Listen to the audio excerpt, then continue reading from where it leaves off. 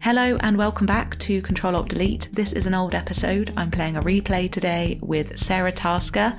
She's a photographer, writer, business coach and author, and she left her NHS job around 6 or 7 years ago now to take a leap into the unknown to turn her passion for the internet into a business. That business has now turned into a 6-figure business where she gets to work from home and be creative and set her own parameters. And I've always enjoyed talking to Sarah about how she creates that flexibility for her work. She has a podcast called #Authentic that has now turned into a book of the same name, which is out now, with so many incredible pieces of advice on how to grow and build your own online platform and be creative, with specific tips on Instagram. I hope you enjoyed this conversation. I always learn so much from Sarah, especially as I am hopeless with Instagram. So hope you get something from this one and enjoy the walk down memory lane.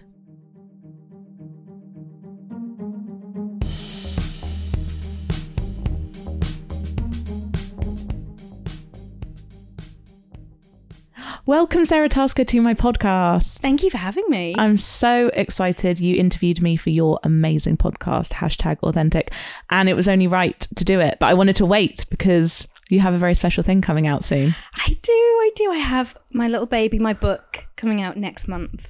And it is beautiful. We're going to talk a lot about that. But before we do, for anyone that has been hiding under a rock for the last however many years, do you mind just doing a tiny kind of in a nutshell of where you were and where you are now? Because I think your story is so interesting. I mean, to the point where, you know, the Daily Mail, etc., have loved telling your story because it is just so amazing. So, 6 years ago nearly now, I was working for the NHS. I'd been there for about coming up for 10 years. I started when I was a student and I worked in speech therapy. Loved it. Didn't pay very well. So I was always in debt, always struggling to get by. And then I got pregnant and went on maternity leave. And I was stuck at home with a baby, kind of feeling I was lacking creativity. I was lacking community because I wasn't really getting out of the house very often. So I found Instagram. And previous to that, I think I'd had it on my phone. I looked the other day and I'd made an account in 2011. But I don't think until that maternity leave, I hadn't quite realised it was a social network. I was just using it to put horrible filters on my pictures. So started to kind of talk to people, started to share my day on there. And it really, really quickly grew. So I got featured by Instagram and I was like attracting this audience. So in the January, my ambition for the year was to get to 1,000 followers. By the April, I'd already got to 35,000 and it just kind of exploded. So now it's my whole job. My husband works for me as well. He was able to quit his job and I do some consulting. I teach courses. I have a podcast and I have a book coming out next month. So amazing. Was that weird at the beginning? Because I know you're used to it now, but kind of suddenly amassing quite a large audience kind of by accident. What was that like at the beginning? Yeah, there was a real sense of stage fright of kind of, oh no, everyone's looking now. And because when you first start out, and that's one of the blessings of something like Instagram, when you first start out, no one's looking and you kind of get to screw up and you get to experiment. And it felt like maybe that had gone. But actually, the thing about Instagram in particular, I think, is it's a really, really warm community. So my solution has always been, if I'm feeling vulnerable, if I'm feeling scared, to talk to my community about those feelings, because they're the best people to kind of help me through it and help me see that it's going to be fine. And it was. Yeah, because your style and just the way you are on Instagram is so unique. And I know it's a post by you. I don't need to see your name above it. You know, I just know it's yours. Did that grow over time, or have you always had this sense of style? I think it probably has grown over time, in the sense that I feel like you spend like the first 20, 30 years of your life being told how to drown out who you really are. So you go to school and you kind of learn how to be like everybody else and play by the rules and how to fit in. And I think what happened to me when I was on maternity leave and when my business kind of first started was it was the first time I was tapping back into actually who am I and what's all the stuff that I've been burying for so long that I actually really feel like I need to find a home for. And do you think that's why actually quite a few people on Instagram who are starting businesses are new parents? Like, do you think there's a correlation there? I kind of think there is. I've thought about this a lot because for me, it really felt like, and it's kind of a cliche, but becoming a mum, like I was reborn in the sense that everything changed me. So first of all, labour was, for me, it was like It felt like I was dying. So sorry to anyone who's not gone through that yet. Your experience, I'm sure, will be different, but it felt like I was dying. So for me, like on a really base level, my body had been through a near-death experience. I was fine. But it changes you, I think. And so then I was kind of plunged into this world of like, well, who am I? And what's my daughter going to grow up knowing about me? And who do I want to be? And what are my priorities? And something about that whole combination of things coming all at once changed my perspective. And I think what really changed for me was I started giving myself permission to put a little bit of myself first. And previously, I'd never done that.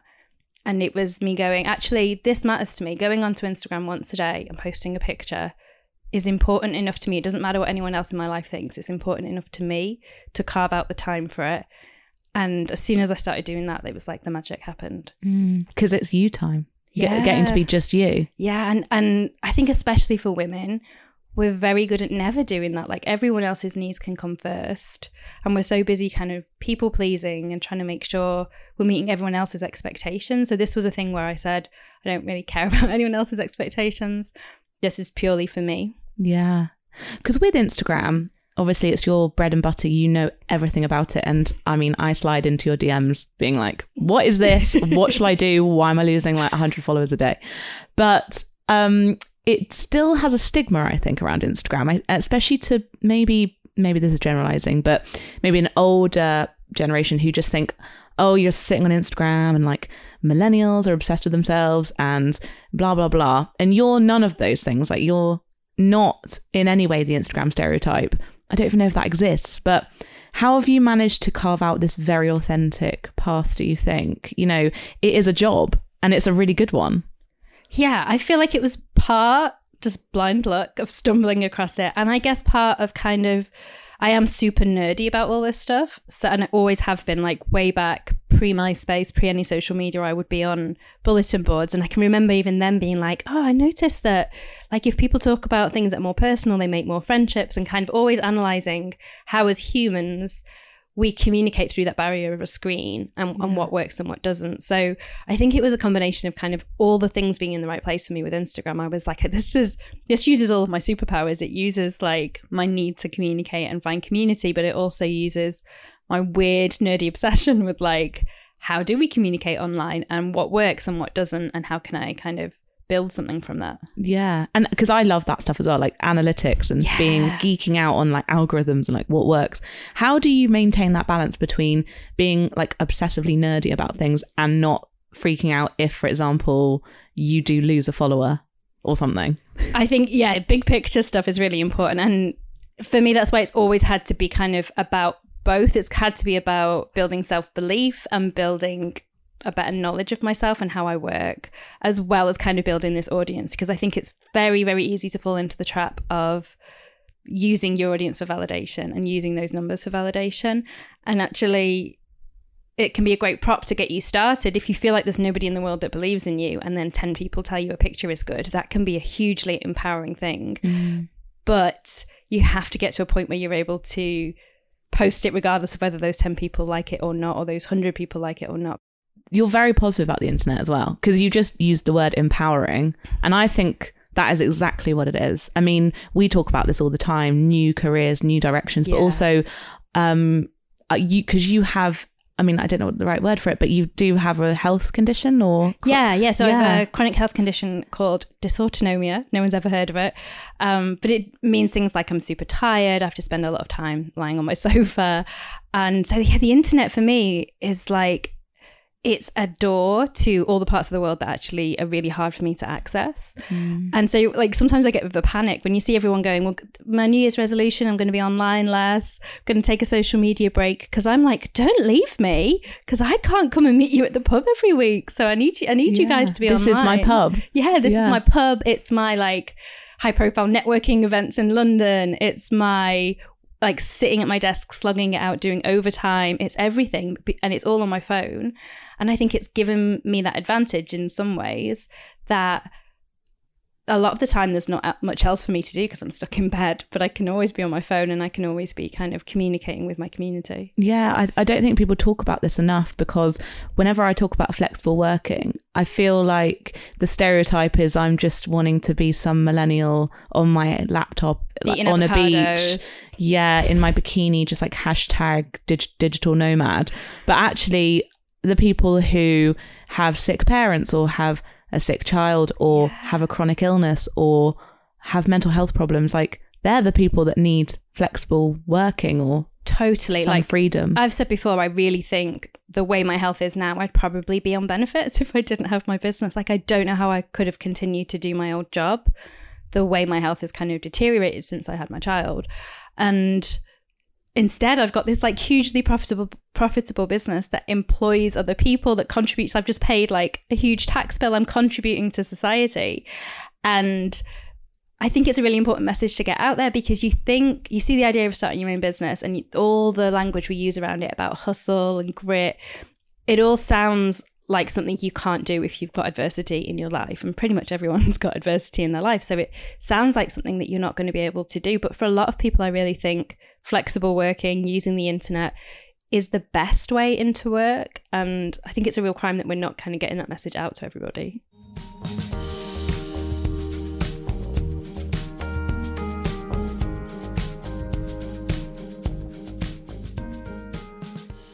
That leads us neatly on to talking about money, which I love that you do. And I think it needs to be spoken about more, obviously, if someone is comfortable doing so. But I remember a tweet you did, might have been a few years ago now, or maybe last year, but you basically, revealed how much you've made in a year. Yeah. And it was like high 6 figures.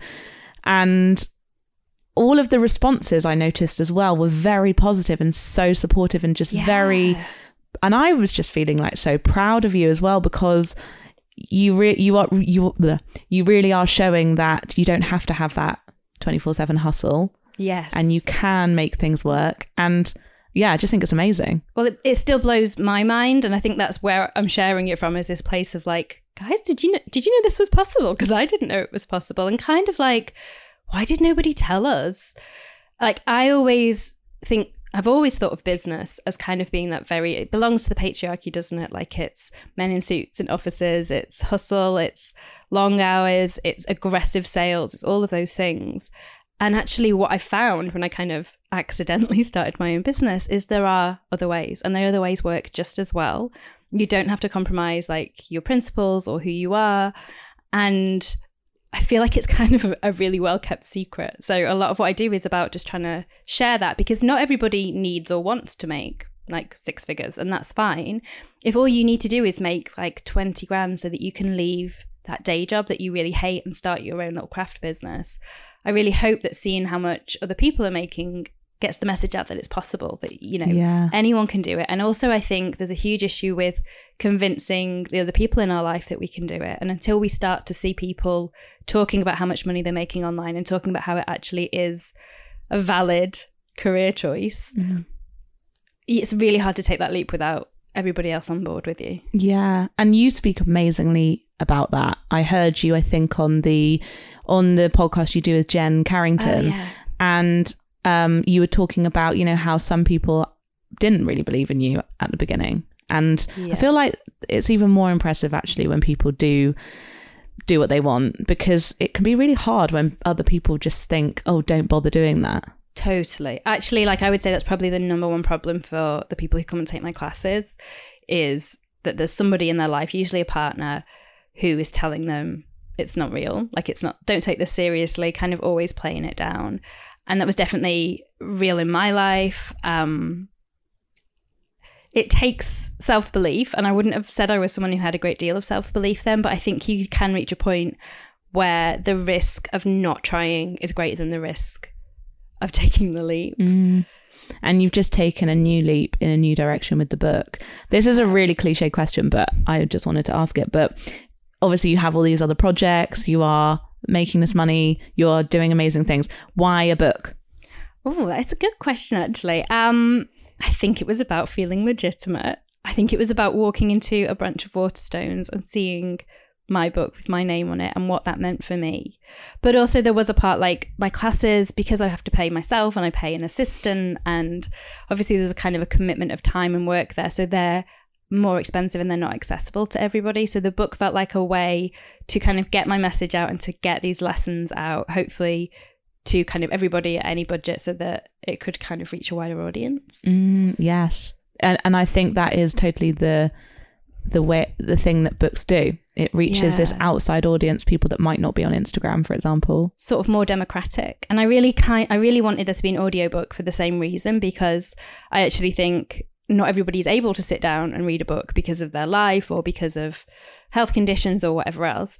But my publishers are not sure if it's going to work as an audiobook, which I completely get. But I think you'll understand this as a podcaster. Like, there's a power in communicating through audio that can be quite different to the written word. Yeah, and people know your voice now from the podcast. True. Yeah, but I mean, they know more about audiobooks than I do. So, what's been your best part of putting the book together?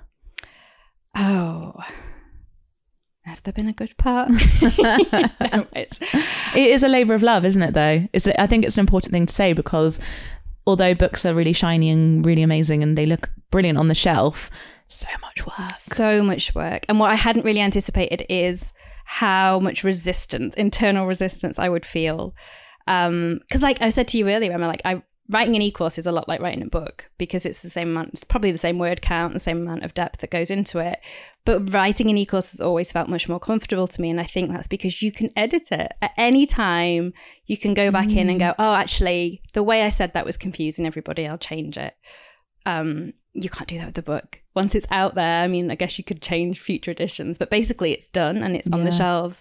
And that, for some reason, for me, really stirred up a lot of self-doubt, a lot of resistance, a lot of hesitation. And there was an awful lot of me just sat at my desk, staring at the screen, getting nothing written for a long time. But that was really valuable, because it's taught me an awful lot. Like, anything like that is a really great opportunity to kind of explore what on earth's going on in the back of your head and hopefully move past it. So I feel like the whole process of writing the book has been a real growth time for me.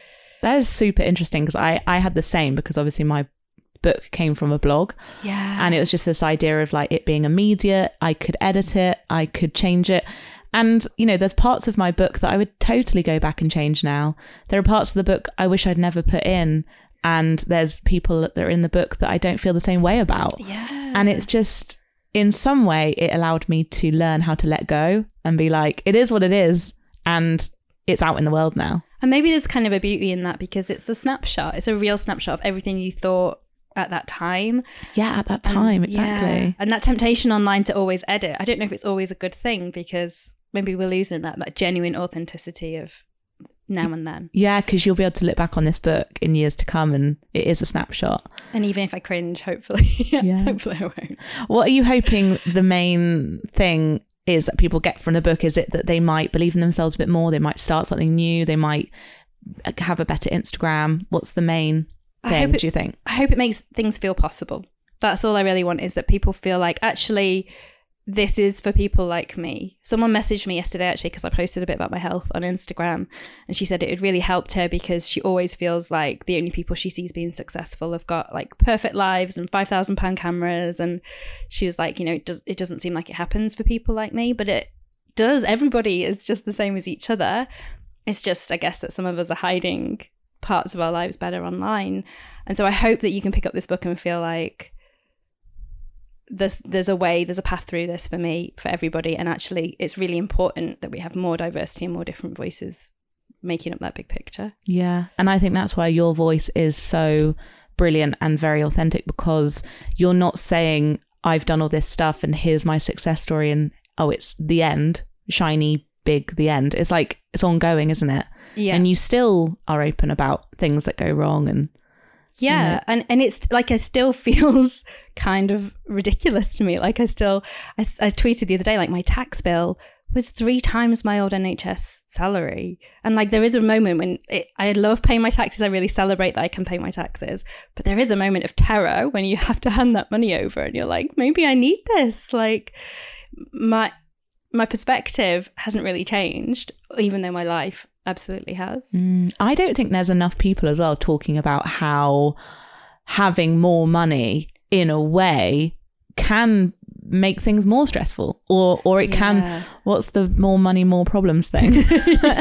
But and I'm not, for any people listening right now saying like, oh, boo hoo, it's so horrible having money, but it's just interesting. It's an interesting shift if you've never had it before. Yeah, it's been a lot of work in my own mindset, because I still have a lot of guilt if I spend money on things.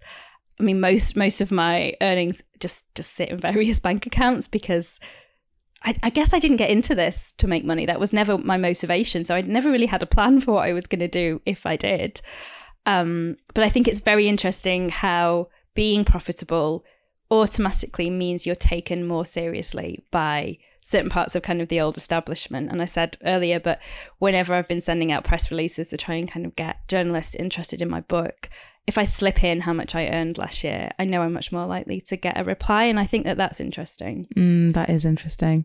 But I think it's important to talk about it, and it's not in any way humble brag. It's just, I'm the same. I want to say, by the way, to anyone out there who like undervalues themselves or doesn't charge or does things for free, there's money to be made, and go out there and try and take it. Knowing your self-worth, like that was a huge one for me. The amount of work I did for free or for way under what I should have done when I was first starting out, because of all that money guilt, because of who am I to make good money. And I think if you've been brought up kind of working class, there is kind of a stigma around people with money. And I'd always sort of thought people with a certain income were almost the enemy, like were the problem. And so then when you're faced with, actually, have I just become the problem? And it's been a real kind of journey for me to realize the way we change the world, like money is still power. So we need more people who think like we do and see kind of the whole picture. We need more people like us to have power. That's the way we're going to change the world right now. So if everybody who buys my book goes out and makes themselves a great living, then brilliant. Think about what we'll all be able to do together. So true. One last money question, and then I'll ask you my final question. But do you think anyone has changed towards you now that you have, you know, publicly it's known as well that you do make a lot of money? That's an interesting question. Because I listened to Liz Gilbert on a podcast once. She wrote Eat, Pray, Love, and she basically said that it's amazing the amount of people that kind of asked her for favors, and like kind of she really learned the hard way actually with, you know, boundaries. Yeah, I mean, boundaries work has been like my mission for the last year. I do think it's different. Like I think there's a point where people feel like you've earned it and they allow you to have it and feel like it's legitimately yours, versus a certain amount. And it's a bit like lottery winners. People who win the lottery always say, like, you get, everyone comes out of the woodwork with a sob story and they want some of that money because they feel like you didn't earn it. They feel like it wasn't really yours in the first place. And I think there's a tipping point where you can earn too much for people to feel like you deserve it or you've earned it. And that's when those requests or those kind of favors start to come in. And what was interesting is when I posted about it on Twitter, like you said, the reception was overwhelmingly positive. Like I gained like hundreds of followers because people saw it and thought positive things, which really surprised me because it felt super vulnerable. God, that must have been so scary publishing that. Yeah, I think I'd had a gin. I don't think I would have done it otherwise. But then I was like, okay, well, I'll talk about this on Instagram because it's obviously starting conversations. And then again, it was still overwhelmingly positive, but there was some negativity on Instagram. And that was the first time I'd experienced it, and it really was quite interesting to kind of go away and think about what that meant. Also, how interesting. I wouldn't have chosen Instagram to be the negative over Twitter. Right? So what was going on there? I don't know. Like, it's a fun one to analyse if you've got a nerdy brain, but I'm not sure I can quite get to the bottom of why. Yeah. Well, thank you for being so honest about it, because actually I find it really inspiring and makes me want to be more open as well. Yeah, I hope we get to a point where we can just talk, because I don't think men have this problem of like talking about what they're earning or how they're using their money. It does feel specifically, or worse for women anyway. Yeah, definitely. So it's 2019, still feels new. What are you excited about coming up? Can be book related, can be personal, anything. I'm really excited about some book events I'm going to be doing. So it's taking the podcast for some live recordings on the road and just meeting people. Yeah, which is always really nice, because it's, as much as I love the digital world and those connections, it's something else to take it to the real world. I'm actually excited about my next book. I've already got an idea for my next book. Have you already started yours? Yeah. She's nodding. She's nodding. I am.